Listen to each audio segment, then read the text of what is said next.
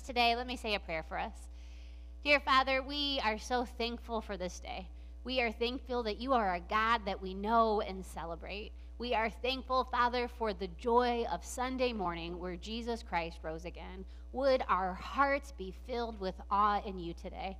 Would we walk away this morning knowing how truly great, wonderful, and good that you are? Help us, I pray. In Jesus' name, amen. In 1930, The Economist, anybody ever take a macroeconomics class? Well, his name is John Maynard Keynes. He was real influential in the world of macroeconomics and business. Well, he wrote an essay, and he titled it Economic Possibilities for Our Grandchildren. So this is 1930. So he was looking out into the future. So in his grandkids' time, ours, he basically predicted that we would scarcely have to work because technology would have advanced so much that we'd really only need to have about a 15-hour work week. So the idea was that we would be so productive, we'd work Monday and Tuesday and have a 5-day weekend. Wouldn't that be lovely?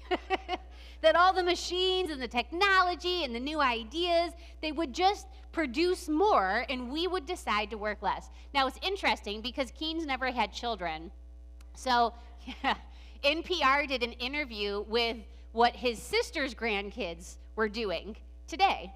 And it came out a couple years ago. None of them are shockingly working a 15-hour work week. Surprise, I know. And interestingly, Keynes himself, they talked about it. They considered that he worked himself to death and his heart literally just gave out. But it taps into this idea. It's something that we all want to believe, right? Like history's progressive and it just keeps getting better, right? And the advances and things are just going to get better from here. Greater safety, greater freedom, greater productivity. With reason and science, we have all these possibilities to create a better future, all these resources that we need. It's part of the American dream, right? Our kids' generation is going to have it better than we had it. That somehow what's happening next is going to be better off from them. And it pops up throughout generations, right? We go through a hard time and then the world seems like, okay, it's got to get better from here. Or a financial crisis happens and we start hoping for things to change, or a great war, and then they piece things back together. But it's interesting because if you study history at all, history isn't progressive. History's messy. History goes like this. In fact, recently when asked, 50% of people didn't think their kids were going to grow up in a better world than they did.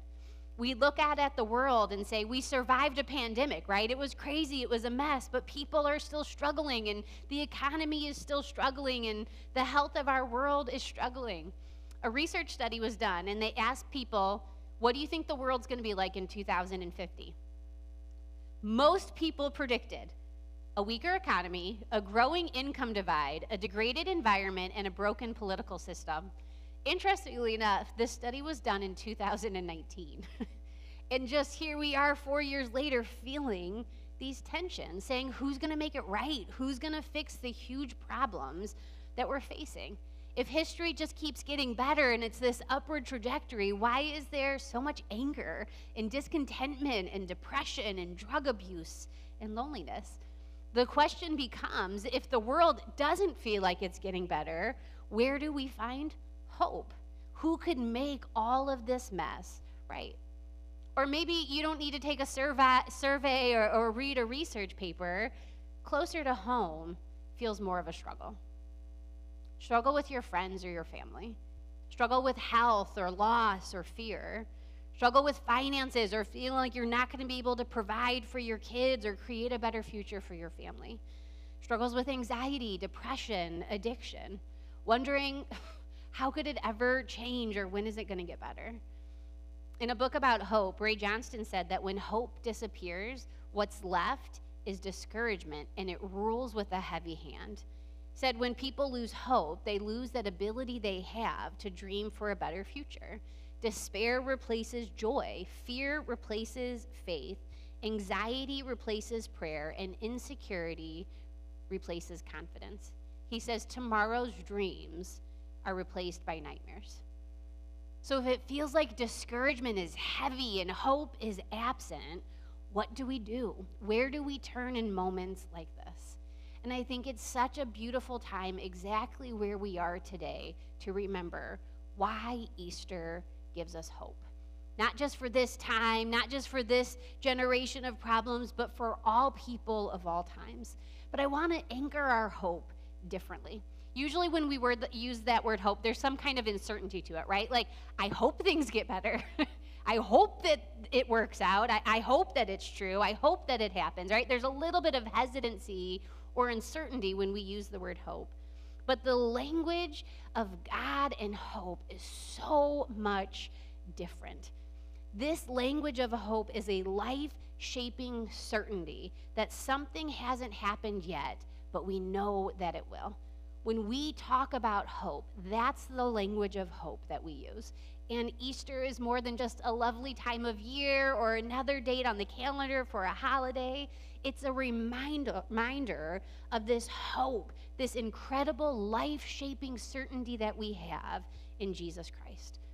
That even though it feels like on Friday darkness won and on Saturday the world goes quiet, Sunday reminds us God isn't done yet.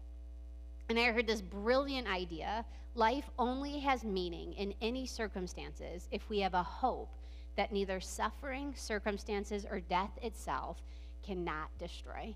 And I want to remind us today why we find that hope in Jesus Christ. We're going to do it looking at the Gospel of John. This is what John tells us in chapter 20.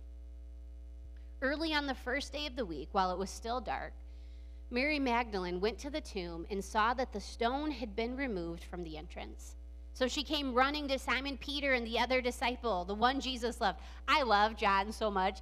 When he writes about the one disciple that Jesus loved, he's talking about himself. Like, if I got to write a letter, I'd be like, yeah, that one guy Jesus loved a lot, right?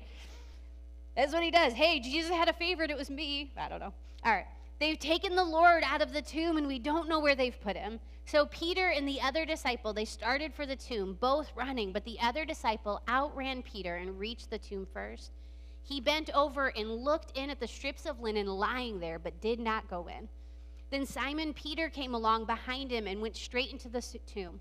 He saw the strips of linen lying there, as well as the cloth that had been wrapped around Jesus' head.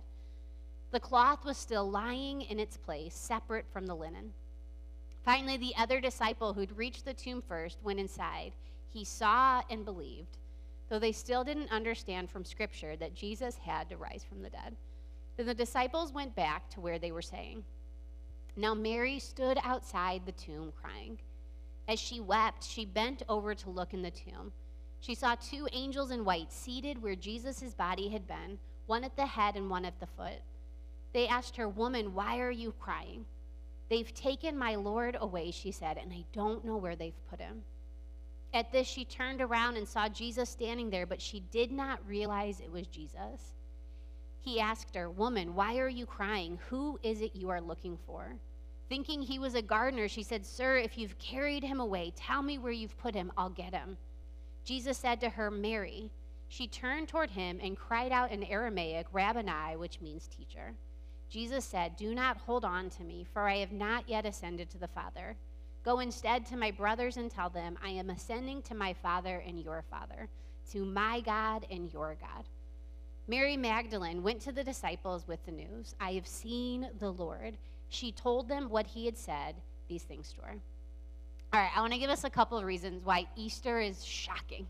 No matter how many times we talk about Jesus rising from the dead and the joy and the hope of Easter, there really is some surprisingly shocking things that happen. The first one is this.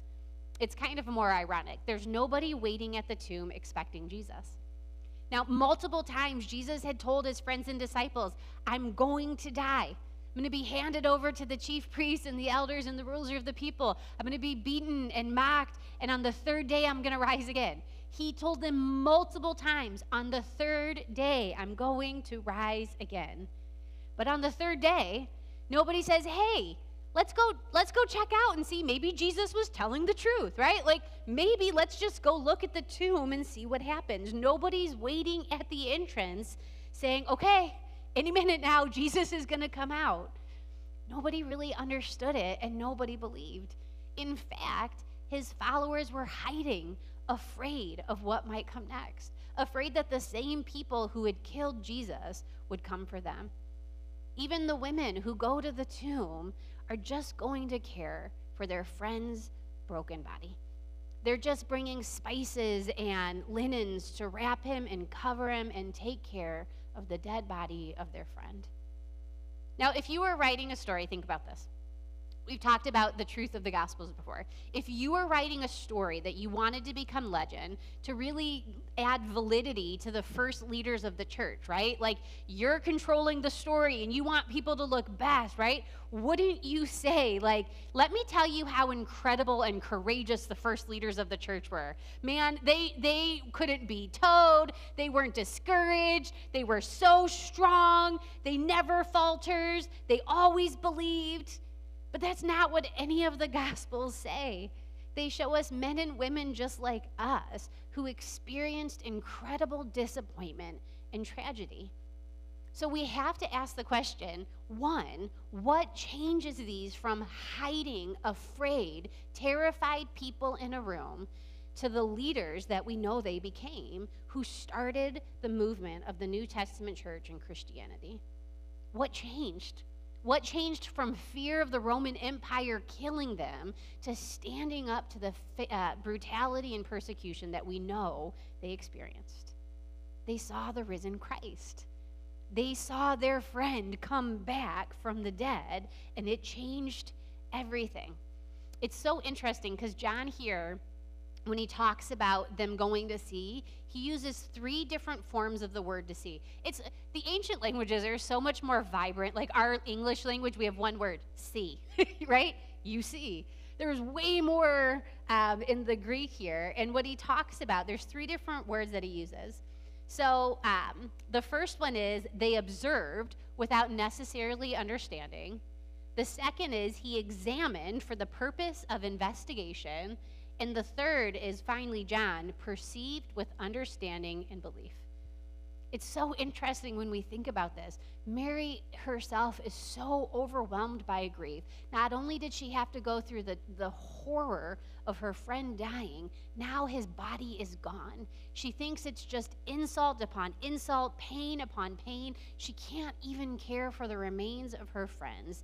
Somebody has taken him. She's so consumed by this grief, she doesn't even recognize Jesus when he's standing there talking to her. And it's the same for us. It's so easy to not really understand. We see the things we see, and we think we see things as they are, and we have this true perception, but we only see things as we are, what we bring into the equation. We get so overcome with the problems of right now that we're trying to work our way through that we can just as easily miss Jesus Christ standing right before us. You know, what if where we are right now isn't because God doesn't love us? What if what we're trying to figure out or heal from isn't because God gave up on us and said, I'm done, figure it out on your own? What if God doesn't actually hate us and isn't trying to punish us? What if the problems and the struggles and whatever it is we're trying to work our way through where we are, what if these are the exact places that Jesus wants to meet us and breathe life back into us? Not so that we will quit, not so that we'll hide away, but that we can stand up and face this life with courage and hope. What if these places that we are in the messiness of life, he doesn't just want to help us, but he wants to grow us. And he wants to open our eyes to see and give us a new vision for seeing him, ourselves, and the world in right ways. Not eyes that have been jaded by hurt, not eyes that have become cynical and pessimistic, but eyes that have been changed by the hope found in a living, resurrected Christ. Fueled with love, encouraged by grace. What if there really is a God who loves us so much that he sent Jesus Christ into the world on our behalf? That rather than punishing us, he endured the punishment himself, that we might see him and know him, that we might truly come to know just how incredibly loved and valued we are. Here's the second thing that's surprising. Mary is the first person to see the risen Christ. In every one of the Gospels, we're told that women were the first ones there at the tomb to see Jesus risen. Now, John's Gospel focuses more specifically on Mary Magdalene. Women are mentioned in every part, mourning at a distance in the crucifixion, showing up to care for Jesus' body, the first ones to see Jesus rise again. Now, this becomes just something that we talk about, but this is why this is such a big deal. Here's why it's shocking. There's a Greek philosopher who lived in the 2nd century, and he had all these arguments and criticisms against Christianity. Criticism against Christianity isn't new. There's always been arguments. There's always been criticism. But his arguments, one of his biggest ones about why Christianity can't be true, is that the written accounts of the resurrection were based on the testimony of women. And as he said, that everybody agreed with at the time, women were hysterical and couldn't be trusted. Their word didn't count for much. They were second-class citizens, looked down on. You couldn't even testify in court. A woman's word was that worthless to people at the time. And people are like, oh, yeah, you're right. You can't count on the woman's word. That is a good argument against Christianity, right? They had no social status and no bearing. So why would every single gospel writer tell us that women were the first ones to see Jesus Christ risen? It wasn't to their benefit. Imagine the pressure they were probably under. Like, guys, couldn't you change that part? Like, maybe make it Peter or John or, make it one of the other guys. And they didn't add validity to their claims of what Christ has done other than it actually happened. But I want us to not miss this because it shows us something so incredible about the heart of God. In a world where nobody trusted the word of a woman, God trusted his most important word to them. Think about that. In a whole entire culture that said, you have no value, your word counts for nothing, we can't trust it, God said, your voice matters to me. God elevated them and gave them this beautiful place with his most precious word of what he was accomplishing. Even in our world today, when everybody else says, what is our worth based on? What you can do, what you can produce, who you are, who you know. God looks beyond all of that. He says, I've given you my most precious word, Jesus Christ, my one and only Son. When God looks at you, he doesn't see what the world sees. He sees a treasure that is loved and valued.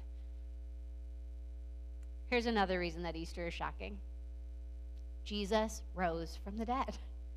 That's not just a nice thing that we tell ourselves or a thing that we say, yay, and encourage ourselves with. He actually did what he said he would do. He actually did what nobody else could do. Nobody comes back from the dead. We've been to the funerals. We've been to funeral after funeral after funeral, and the casket stays closed. The casket goes into the ground, yet Jesus Christ conquered death, the very thing that threatens to conquer us all. Timothy Keller said, the fact of the resurrection of Jesus is what makes the gospel story not merely a great experience to read, but a life-changing power. The story of Jesus changes our lives because it's true. And in no way is the gospel story sentimental or escapist. Indeed, the gospel takes evil and loss with the utmost seriousness. Because it says that we cannot save ourselves. Nothing short of the death of the very Son of God can save us. But the happy ending of the historical resurrection is so enormous that it swallows up even the sorrow of the cross. For those who believe, it can henceforth fully face the depth of sorrow and brokenness of life. The gospel is the ultimate story that shows victory coming out of defeat, strength coming out of weakness, life coming out of death, rescue from abandonment. And because it is a true story, it gives us hope because we know life really is like that. You know what he's saying? The Easter isn't just like a nice children's story that we tell ourselves to make ourselves feel better, right? You know, we read these lovely stories to our kids and stories about how to be strong and how to be brave and how to do the right thing. It's more than just a good story to make us feel better in a messy world. Though it does that, It is an incredible true story that happened in time and history that shows us what God does to confront the injustice and pain of our present world. It's what Christ has truly done to bring healing and justice and love to you and I. The truth of the resurrection is that God is prepared to do everything to bring hope and justice into this world, and we see it through what he did in Jesus Christ. It's interesting. Anne Rice is an author. I don't know if anybody's ever read her. She wrote like The Interview with the Vampire, Queen of the Damned. They've made all the movies and shows out of it. So she writes and she researches. She said every book she's written since 1974 involved historical research. She went through different periods, different times, researched the period, researched the people who lived in that time. And she was driven by this almost obsession, she called it, to write about Jesus and the birth of Christianity. She couldn't understand why Christianity took off the way that it did. So when she did this research, she set out the same way to do a historical research. Now, it's interesting because if you also research her life, she's had a real tumultuous relationship with faith. She grew up in the church, left the church when she was 18, lost her faith. She rediscovered faith later in her life. And then even later than that, it was not that many years ago, she's famously quoted as saying, "I'm quitting Christianity." I'm not quitting Christ, but I am quitting Christianity. I can't stand these people anymore. So she had this real tumultuous relationship of faith. But when she set to research Christianity and Christ, here's what she said. Having started with the skeptical critics, those who take their cue from the earliest skeptical New Testament scholars of the Enlightenment, I expected to discover that their arguments would be frighteningly strong and that Christianity was at heart a kind of fraud. I'd have to end up compartmentalizing my mind with faith in one part and truth in another. She went into the research expecting to be proved wrong about anything being true about Christ. She said, what gradually became clear to me is that many of the skeptical arguments that insisted the Gospels were suspect, for instance, written too late to be eyewitnesses' accounts, that they lacked coherence, they weren't elegant, arguments about Jesus himself were full of conjecture. Some books were no more than assumptions piled upon assumptions. Absurd conclusions were reached on the basis of little or no data at all. She said in some, the whole case for the non-divine Jesus who stumbled into Jerusalem and somehow got himself crucified and had nothing to do with the founding of Christianity, would be horrified by it if he knew. She said that whole picture, which had floated in the circles I'd frequented as an atheist for 30 years, that case wasn't made. Not only was it not made, I discovered in this field some of the worst and most biased scholarship I'd ever read. She goes on and she talks about the authors that she read and the people that she studied, and she came across N.T. Wright. We've talked about N.T. Wright before. He's a bishop, huge New Testament scholar. And she said in his book, The Resurrection of the Son of God, he answers solidly the question that has haunted me all of my life. Christianity achieved what it did, according to N.T. Wright, because Jesus Christ rose from the dead. It was the fact of the resurrection that sent the apostles out into the world with the force necessary to create Christianity. Nothing else would have done it. Isn't that interesting? She set out on this exploration completely expecting to have all of this scholarship and all of this criticism prove her wrong and find no truth, only to find the exact opposite. That it was Jesus Christ's resurrection that changed a group of men and women 2,000 years ago. I mean, we read all about the history and the culture that Christ and his disciples were adults in. You've read about it in history in the Roman Empire. What could change the power of the Roman Empire? They were might at the time.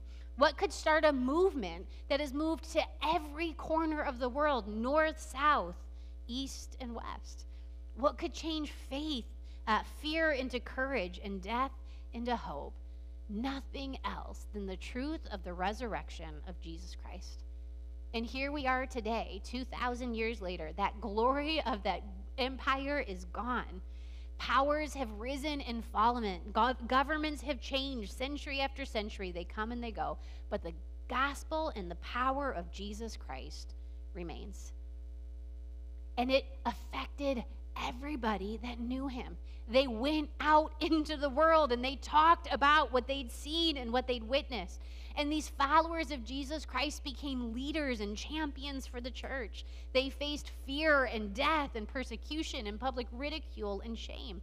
No longer were they held back, no longer intimidated, hiding in a room, not conquered, but with courage and faith and dignity and grace, because they had seen the risen Jesus Christ. They so believed in the power of what God could do, they would not be stopped.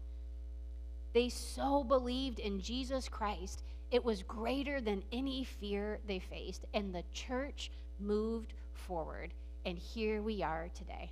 If God could raise Christ from the dead, what couldn't he do? Why do we have hope?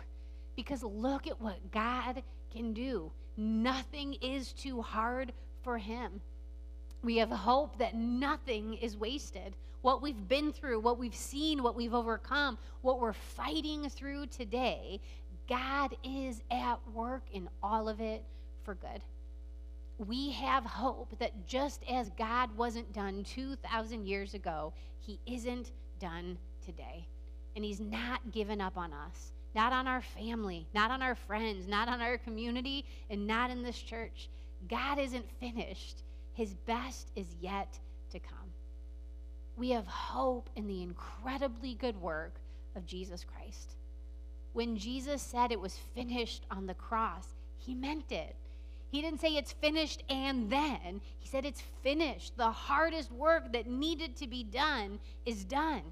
The death that needed to happen, he died. The life that needed to be lived, he lived. We don't have to work our way to God. We don't have to prove that we're worth it enough or good enough. Christ already shows that we are. We don't work it, we receive it. We don't earn it, we claim the promises that we have in Jesus Christ. The resurrection shows us we didn't save ourselves, and we don't keep ourselves saved. Christ is our advocate right now, representing us before the Father.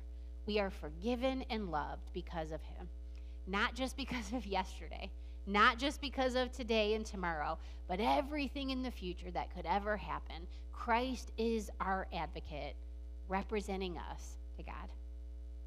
Dane Ortland said, the Bible nowhere teaches that once we've been saved and united with Christ, we'll find grievous sins to be a thing of the past. And that's what Christ's advocacy is for. It's God's way of encouraging us not to throw in the towel. When you sin, remember your legal standing before God because of the work of Jesus Christ. He rises up and defends your cause based on the merits of his own suffering and death. Your salvation is not merely a matter of a saving formula, but a saving person. When you sin, his strength of resolve rises all the higher. When his brothers and sisters fail and stumble, he advocates on their behalf because it's who he is. Listen, please. He cannot bear to leave us alone to fend for ourselves. That's the hope we have in Jesus Christ. What did Jesus tell Mary to go and tell the disciples? I'm ascending to my Father, your Father, to my God and your God. You know what he's saying? This hope we have is personal. It's not for some generic idea of humanity, but you and I personally. Not strangers, but family. Not hired employees who have to earn a job, but son and daughters. You don't fire your kids. You fight for them. You advocate for them. You work for them to know that they are loved and redeemed. They're your kids. Because of that, they belong to you. This is what Jesus is saying. You belong to him. He doesn't lose what is his. He doesn't let go of what he claims. He is with us. He's claimed us for his own, and he will never leave us. The solution that we're looking for in every problem that we face is found in Jesus Christ. There's all this talk about history and the right side of history and the wrong side of history. History is made by men and women who make right and wrong choices. We live where we are today, and we own the choices we make because of who we are in Jesus Christ. If we want hope for the future, it's found in us, the men and women who know him, living the life he's called us to live. Death didn't stop Jesus Christ. He came back. And our promise is he's coming again. Our greatest hope for the future, our greatest hope for every person that we love and plead with God for, is found in Jesus Christ. That's the surprising hope we find at Easter. Dear Heavenly Father, I pray that you would help us. I'm so thankful that we are reminded of the hope we have in you. I'm thankful, Father, that you do for us what we cannot do for ourselves. I pray that the truth of the resurrection of Jesus Christ would take root in our hearts today. I pray, Father, that the hope and the courage that we need to do the life you've given us to live, we would be reminded of it daily when we think on Jesus Christ. Thank you that there's nothing too hard for you. Thank you that you are a God who is not finished yet and is still at work in my life and everyone who is here with us today. I pray that we would cling to this hope that we have in you, and we would not be discouraged because we know who you are. We know what you can do.